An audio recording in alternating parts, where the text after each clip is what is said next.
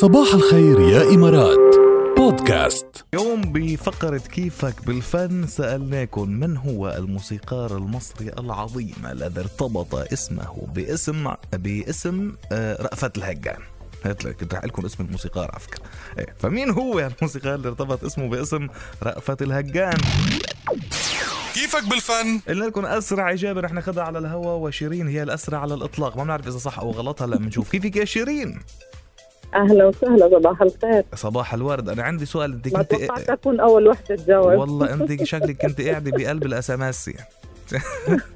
قاعدة على التليفون. لا ما كنت واقفة على الإشارة، فهمت أنا بعد. منيح، ممتاز. مهم ما تكوني عم تسوقي يعني.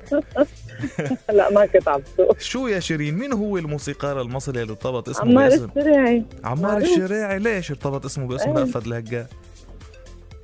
ليش ارتبط؟ من أحلى الألحان اللي عملها. لأنه عمل موسيقى مسلسل رأفت الهجان قصدك يعني. لا هو عمل كثير، بس يعني هي رأفت الهجان كعمل وكموسيقى كله كامل مكمل. ايه طبعا هو العمل رائع، بس يعني فكانت الموسيقى تبعه كثير قوية حلوة. ايوه. مين عمل الموسيقى؟ مين اللي عمل الموسيقى؟ قلنا لك اللي لحن عمار الشريعي. برافو عليك.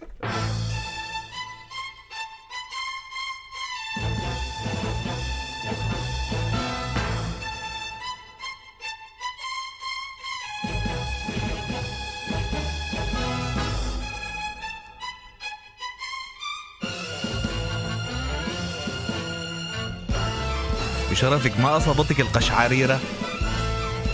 أنا كثير بحب الموسيقى.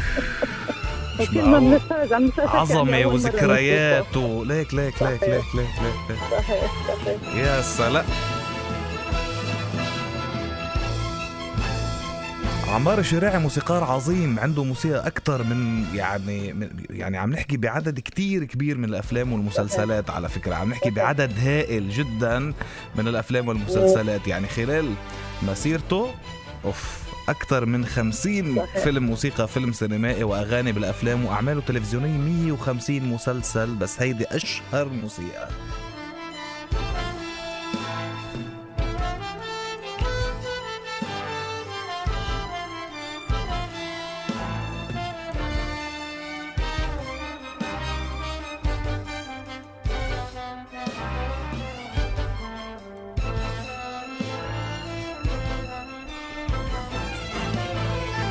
يا الله على العظمة، مالي قلب وقفها. شكرا يا شيرين، نورتينا. شكرا لكم يا ميت. هلا فيكي، برافو عليكي. أهلا بك.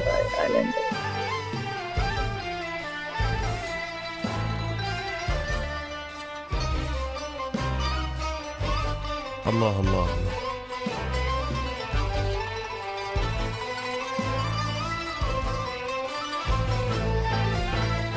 إذا مش حاضرين رأفت الهجان روحوا احضروه اليوم، بلشوا فيه للمسلسل واسمعوا هالموسيقى مرة واثنين وثلاثة وعشرة ومية. صباح الخير يا إمارات مع رشاد برعاية الأنصاري للصرافة، اختيارك الأول. بطاقة الخصم والائتمان من بنك الإمارات دبي الوطني، جزيرة ياس أبو ظبي.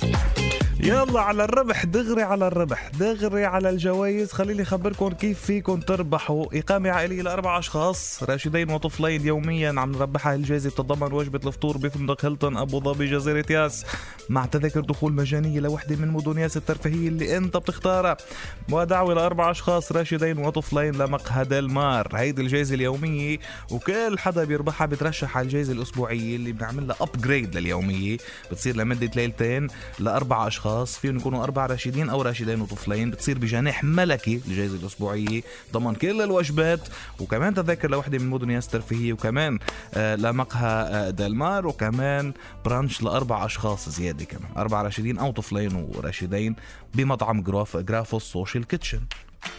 كيف بدكم تربحوا اليومية وتترشحوا على الأسبوعية؟ هيني بعتوا هلأ كلمة هيلتون واسمكم الثلاثي على 708 وانطروا اتصالنا.